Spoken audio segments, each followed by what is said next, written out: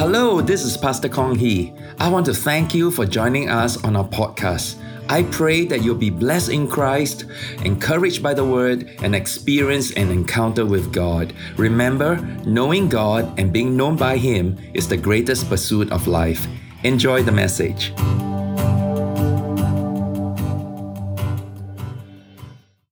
Righteousness is a gift from God. We can never do enough to earn it. It is by grace only, through faith only, in Christ only. This is the most glorious truth of the gospel. This is called the doctrine of justification. As Protestant Christians, we must be very clear about it.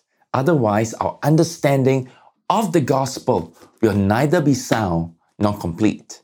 In our Protestant faith, justification is a legal or forensic declaration. You know, the word forensic means something used in courts of law. So what is it really? Justification is the instantaneous legal act of God in which He forgives our sins and declares us to be righteous in His sight on account of Jesus' atoning death and resurrection. So God declares us legally innocent before Him. It is like the verdict a judge gives in court. You are not guilty. You don't have to pay a fine or go to jail. There is no conviction, no punishment, no sentencing, no caning, and no incarceration. You are a free man. You are free to go. Justification gives us a righteous standing before God. Instantly and completely, all our sins are forgiven and all our liability to eternal punishment is cancelled. One favorite way of understanding justification is that God looks at us just as if we have not sinned. Justification, just as if. The opposite of this is condemnation. But the moment we receive Jesus by faith, God doesn't condemn us anymore. That is why Romans 8 verse 1 says, "There is therefore now no condemnation to those who are in Christ Jesus." So we must not allow Satan or anyone to ever make us feel condemned or unworthy. As far as God is concerned, we are completely forgiven and we have a completely righteous standing with Him. We are fully accepted, reconciled, and adopted into His divine family. As children of our Heavenly Father, He loves us greatly and cherishes us deeply. No wonder Martin Luther called justification the principal article of all Christian doctrine. Now, what we must be very clear about is that justification doesn't suddenly make a sinner virtuous. A bad person doesn't become a good person overnight. Justification is a legal declaration, not a moral transformation. A good analogy here is the presidential pardon of a criminal. The criminal who is pardoned becomes free from his liability to punishment. All his civil rights are restored, and he becomes like a new man in the sight of the law. He is now legally righteous. But the criminal doesn't suddenly become a virtuous person. The New Testament example is when Pilate pardoned Barabbas. Did Barabbas become a good guy after that? Probably not. Most believe he remained a terrible person, but he was legally pardoned. At conversion, our sins are completely forgiven, but our moral character is at ground zero. What happened is that Christ's righteousness has been put over us, like fine linen, clean and bright, to conceal our sinfulness inside.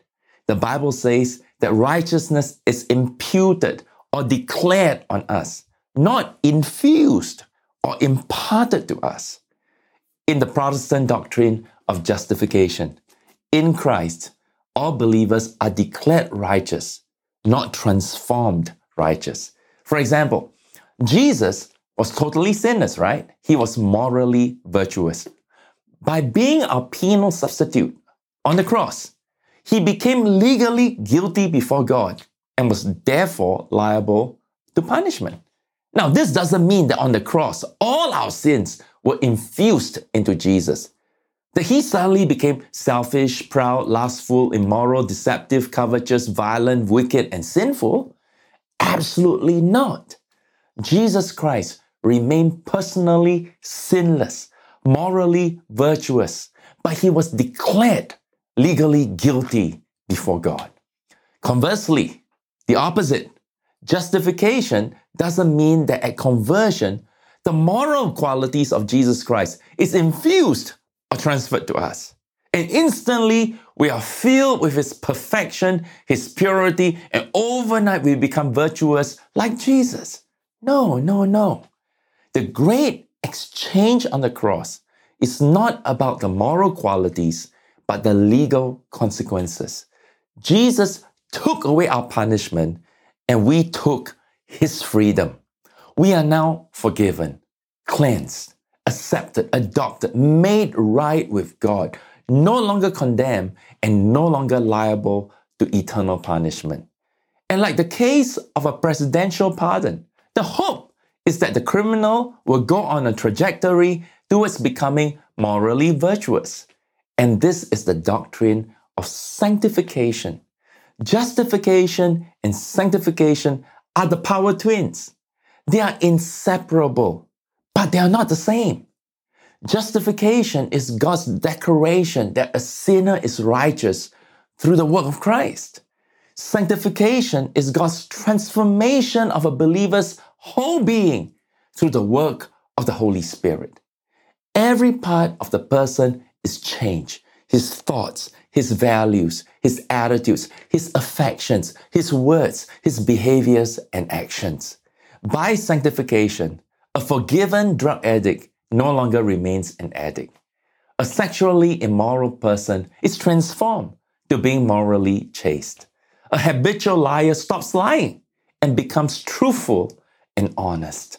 This is the ultimate goal of the Holy Spirit in us, to transform the legally righteous convert into a morally virtuous person. Sanctification is the lifelong process whereby we die daily to sin and learn to live more and more for righteousness. This is how we grow in Christ-likeness or holiness. To be holy is to be Christ-like. Protestants call this growing in grace. So the doctrine of justification is so important, but it must lead to the doctrine of sanctification, and we need them both.